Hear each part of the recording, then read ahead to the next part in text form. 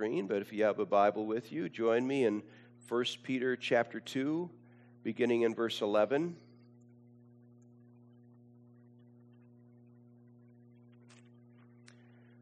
We have been being walked through this letter by our Lord, and He has been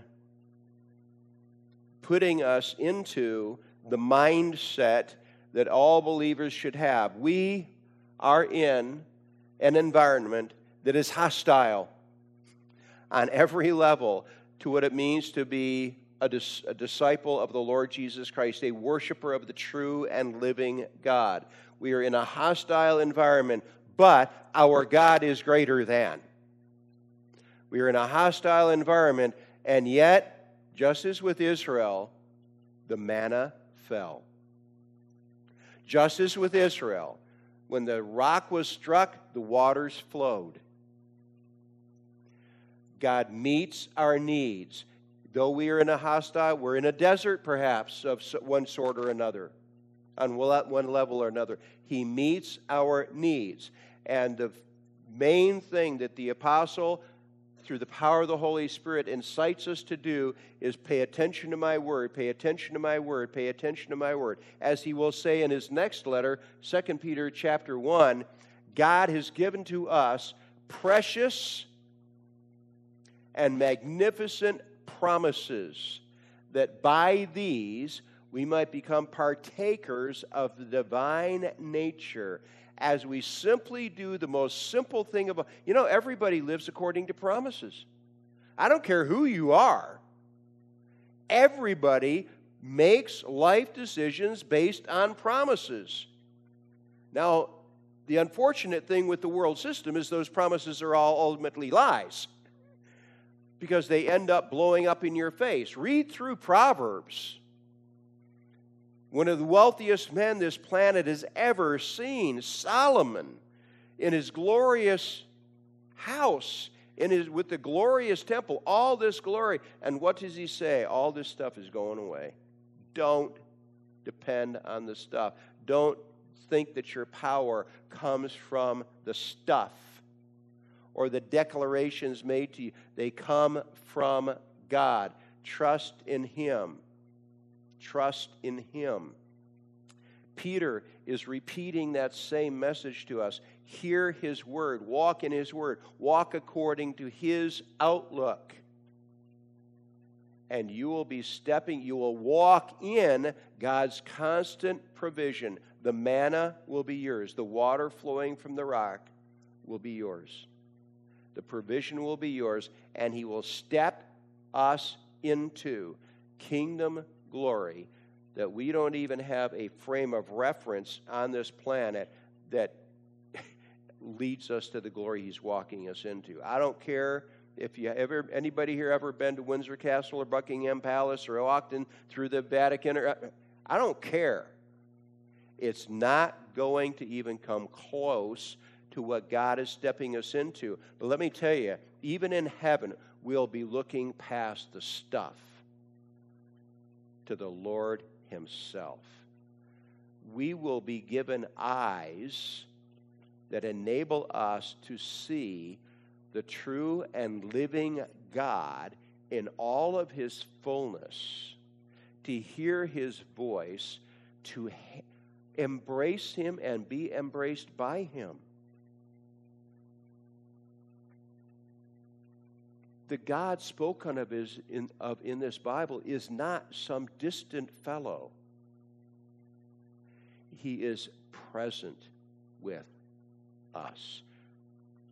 The great command of our Lord Jesus, go into all the world. All authority in heaven and on earth has been given to me.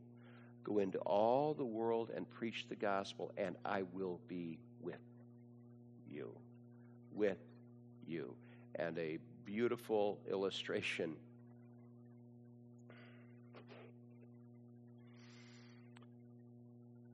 Voice of the Martyrs. The Romanian, I can't say his name.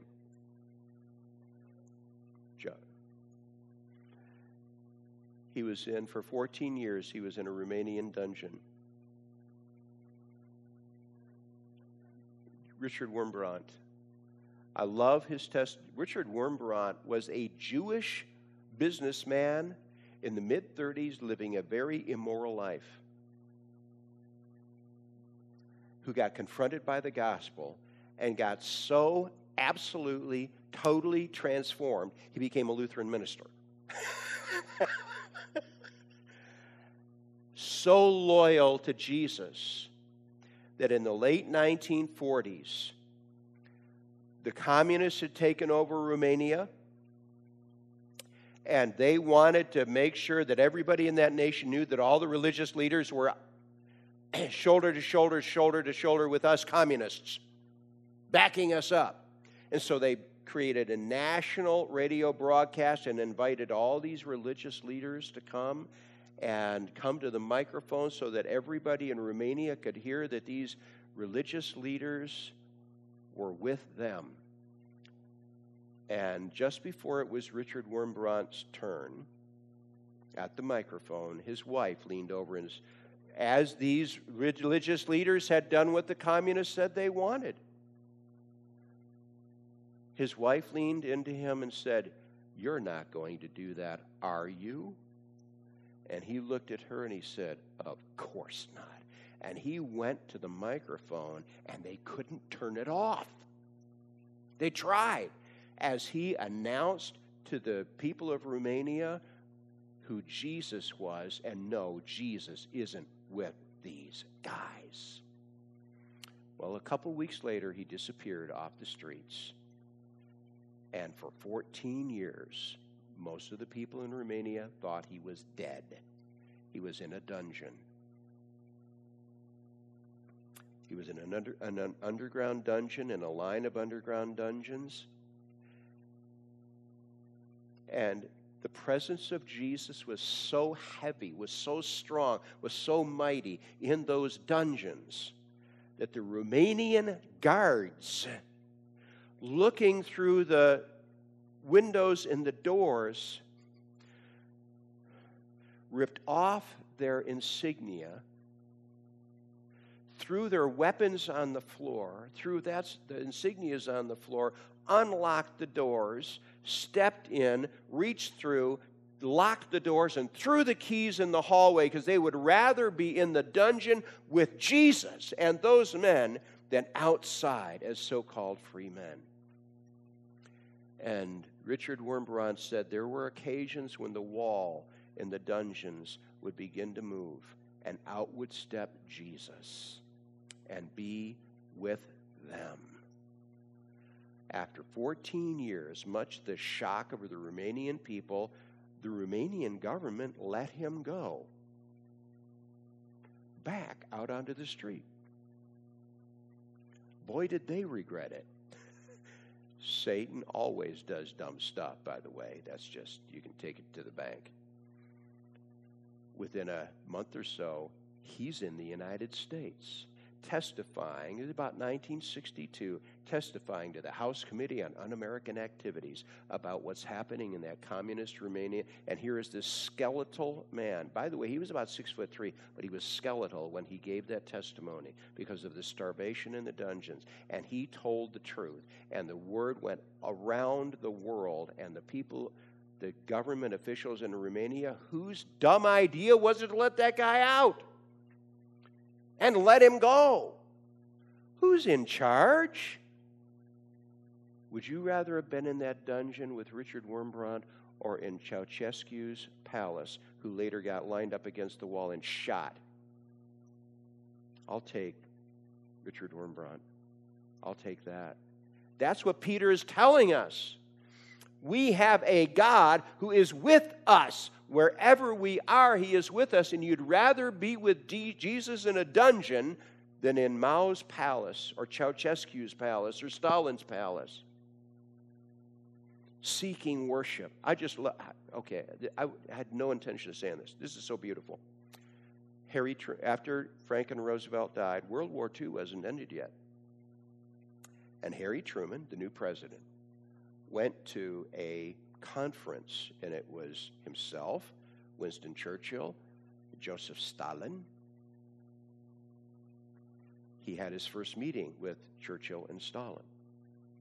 And coming out of the meeting, I just love this, Harry Truman went to his advisor and said, "That guy Stalin is a shrimp." Stalin was about this tall. Whenever you see pictures of Joseph Stalin, he's all by himself. If there are other people in the picture, they're way off in the distance, and they didn't want him standing beside other people because he was a shrimp. They wanted him to, and he actually had he had balloons under his shirt, under his heavy coat, so that it looked like he had this big, mighty chest. Now everybody knows it. I just told you. Because Stalin, Mao, Hitler, they weren't atheists. They thought they were God. The Nero of Peter's day was the same way.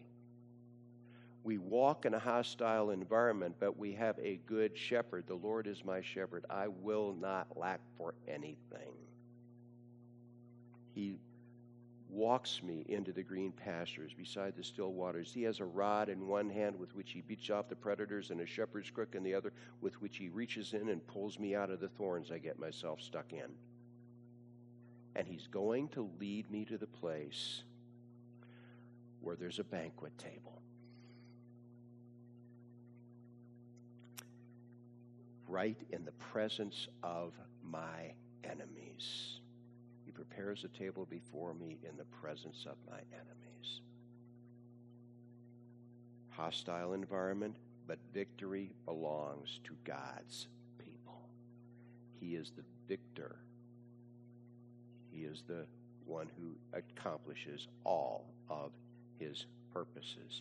And Peter has been speaking to them, encouraging them, make the word of God. He has given us precious and magnificent promises that by these we might become partakers of the divine nature. We might actually be replicas of God by the help of his Holy Spirit as we believe his divine truth. Chapter 2, verse 11, "Beloved, I beg you as sojourners and pilgrims, this is not your home. This world is not my home. I'm just a passing through. I'm a sojourner, as sojourners and pilgrims." A pilgrim is a sojourner who has a destination. He's on his way, if he's the pilgrim of the sort that Peter is talking about, on his way to the heavenly city. And when he gets there, he will be swept into the embrace of Jesus and kingdom glory. Beloved, I beg you as sojourners and pilgrims, abstain from fleshly lusts which war against the soul. Don't do what the world, the flesh, and the devil are tempting you to do, because it will tear you up. Satan always forgets about the whole proposition. He always fails to leave out the negative, the guilt, the condemnation, the torture that comes to the soul of God's man, God's woman, who makes an immoral choice. Abstain from fleshly lusts which war against your soul. Having your conduct honorable among the Gentiles. And what was the world of these readers? They're in the extraordinarily debauched Roman Mediterranean world. Everywhere their eyes turned, especially in the Gentile cities, which is most of the places, it's all about worshiping idols and sexual immorality that attended that. There were temple prostitutes, both male and female temple prostitutes. It was extremely debauched, and it would tear them up. Have your conduct honorable. Don't do that. Walk with Jesus. Having your conduct honorable among the Gentiles, that when they speak against you as evildoers, which they will, they may, by your good conduct, which they observe, glorify God in the day of visitation. When God comes, what are people going to say about you? Will the people among whom you walked be able to say, wow, I know that person. I knew that man. I knew that woman. Did they ever walk with integrity? Did they pay a price for it? Yes, they paid a price for it, but they walked with integrity. They will glorify God on the day when He comes. That's what they will be saying if you are a person of integrity. Therefore, submit yourselves to every ordinance of man for the Lord's sake, whether to the king as supreme, or to governors as those who are sent by him for the punishment of evildoers and for the praise of those who do good. For this is the will of God, that by well-doing you may put to silence the ignorance of foolish men, as free, yet not using liberty as a cloak for vice, but as bondservants of God. Honor all people, love the brotherhood, fear God, honor the king. And who was the king?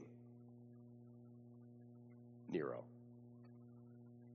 Honor Nero. Not honor Nero in his insane self-worship. You don't agree with that.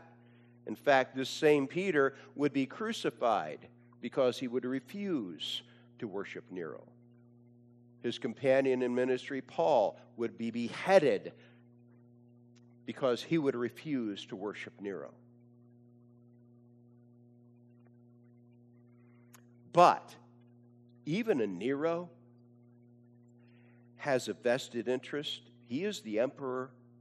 He is a king. These politicos, they have a vested interest in keeping society pretty even and safe. I mean, if a culture becomes overrun with bandits, can't offer simple protection to its citizens, the citizens eventually are going to rise up and replace. And so even a wicked fellow like Nero or Claudius Caesar or whoever happens to be on the Roman throne or any other place of authority, they have a vested interest in a society that functions reasonably well. And so keep the civil laws. Don't be a lawbreaker. The simple obedience to the Ten Commandments will keep you out of a lot of trouble. Don't kill anybody, okay? Don't steal. Don't commit adultery. Don't cheat people. Therefore, submit yourselves to every ordinance of man for the Lord's sake, whether to the king as supreme, or to governors as those sent by him for the punishment of evildoers. Don't be an evildoer. And for the praise of those who do good. Isn't it amazing when Jesus stood before Pilate? Why was he brought by the Jewish leadership? They wanted Pilate to have him crucified. The Romans reserved to themselves the right of execution. And Pilate's in town, so we have to walk this line. Now, it won't be that much later they're going to drag Stephen out of the city and stone him to death. Why? Pilate's not around. Well, we can get away with this. But Jesus, they took to Pilate. And what did Pilate do? After hearing all of their accusations and Jesus' non-answer, the only thing Jesus confessed to was, well, they say you're a king. Well, they got that right. Everything else, he was silent. And Pilate washed his hands of the guilt. He did a ritual of washing his hands. I wash my hands of the guilt of this just man, of harming this just man. And the Jewish leadership led the crowd in the chant, let his blood be upon us and on our children. But Pilate washes. He saw that Jesus was a righteous man. And so it should be with us. We should be righteous men and women. so that even judges who might be tilted against us will have to acknowledge this is a righteous person, a just person. For this is the will of God, that by doing good you may put to silence the ignorance of foolish men. They run out of accusations. As free, yet not using liberty as a cloak for vice, but as bondservants of God. I'm going to use my liberty to be a servant, to wash the feet of other people.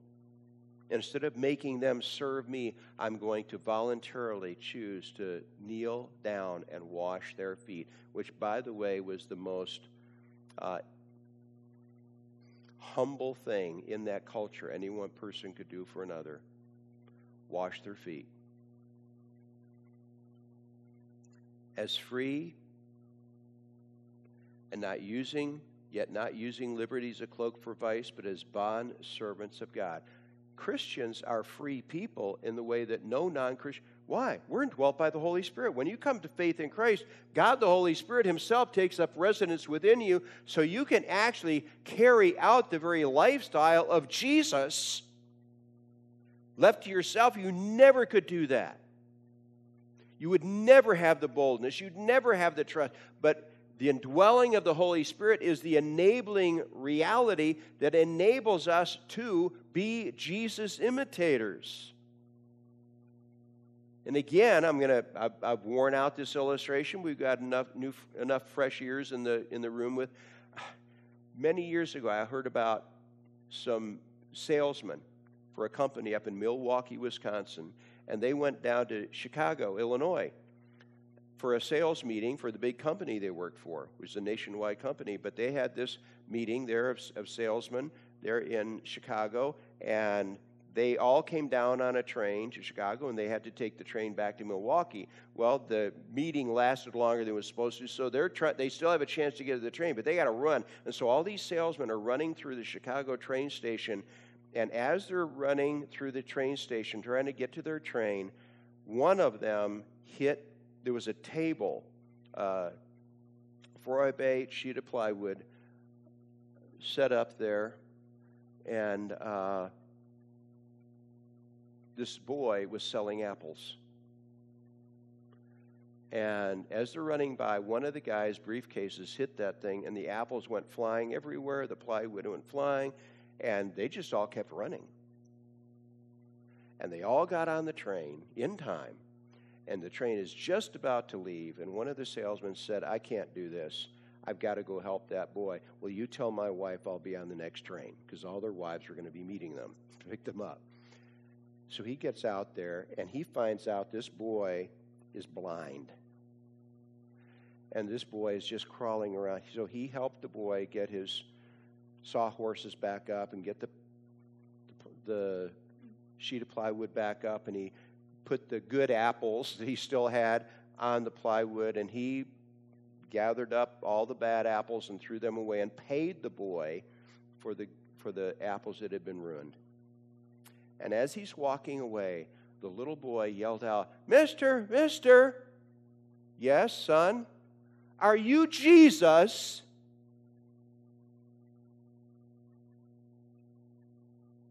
Would you take that? I'd take that. But what had he done? He'd served that little boy. He could have been like the guys that decided it was just too much trouble. I have to get home first. That's more important. Being mistaken for Jesus by an act of simple service.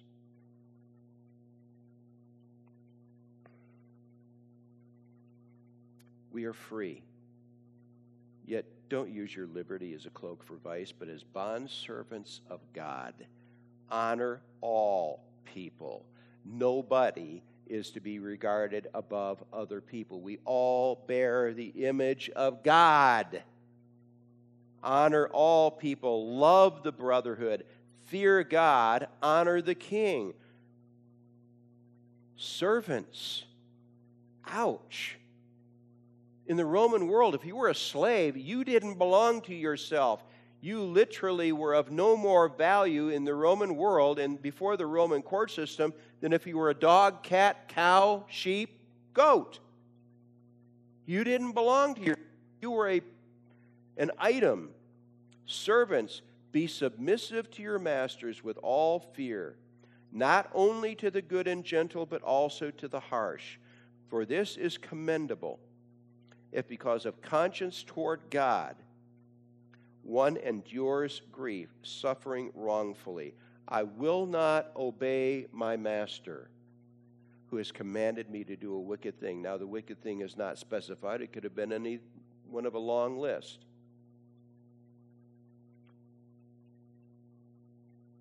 For this is commendable, if because of conscience toward God, one endures grief.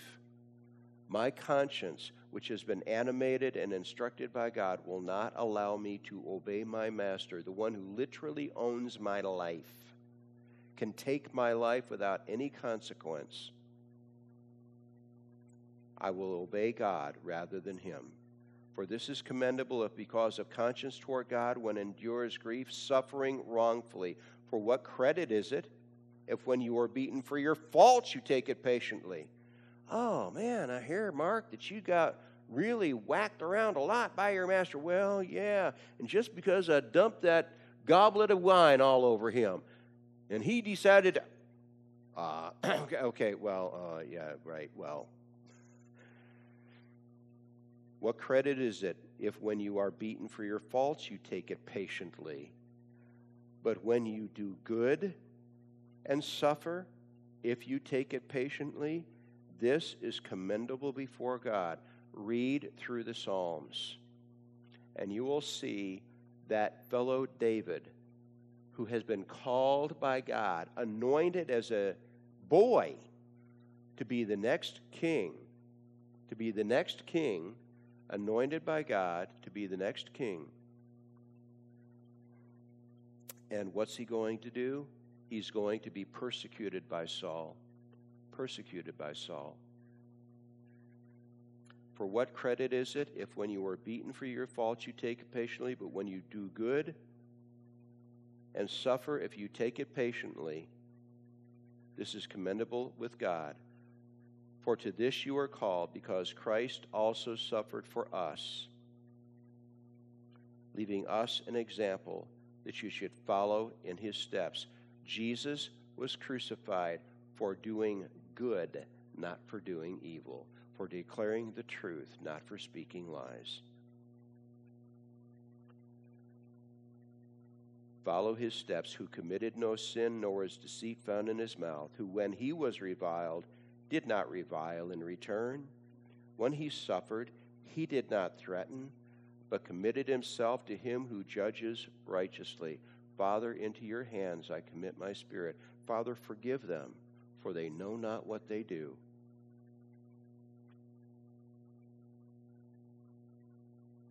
He did not threaten. When he suffered, he did not threaten, but committed himself to him who judges righteously. And what was the outcome for Jesus?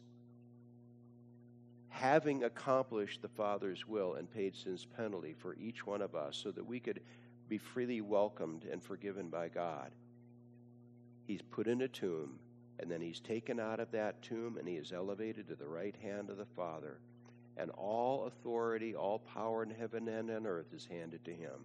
He is the only begotten Son of God, the full heir stepping into in his inheritance, because the measure by which he bowed down is the measure by which he was lifted up.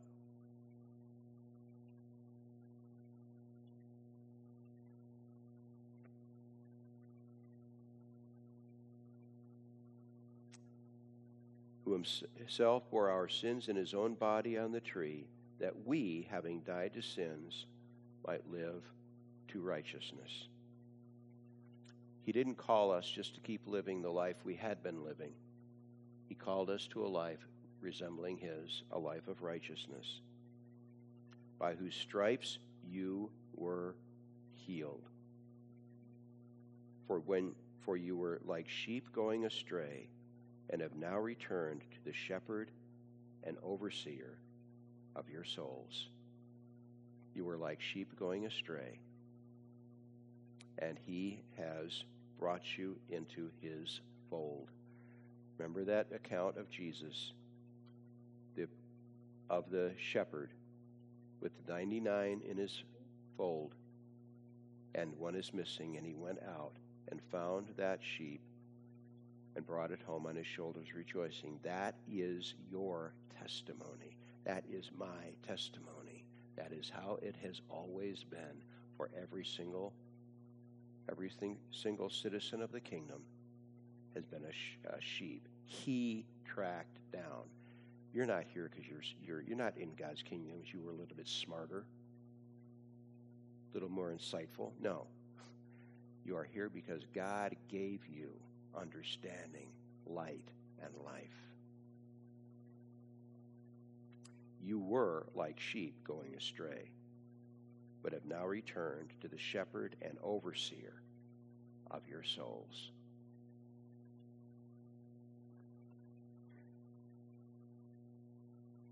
Lord Jesus, you are shepherding. You are shepherding KK. You are shepherding David Arago. You've given David a heart of compassion. We are asking again for KK that you will cleanse her of what has her in that wheelchair. Cleanse her of it. Make a name for yourself in this. And shepherd us. Shepherd us, just as Peter describes. Make us aware of the reality that you are our shepherd, the one who oversees, who's on the lookout, who is on the watch on behalf of our souls. We ask that you'd enable us to walk in this reality this week as our trust in you, as your declarations are challenged. We ask that we will, by the help of your Holy Spirit, stand steadfast in your self-declarations and your promises. We ask this of you, Good Shepherd Jesus. And all God's people said, we have a, do not move, we have a event that has been planned that is a surprise to some.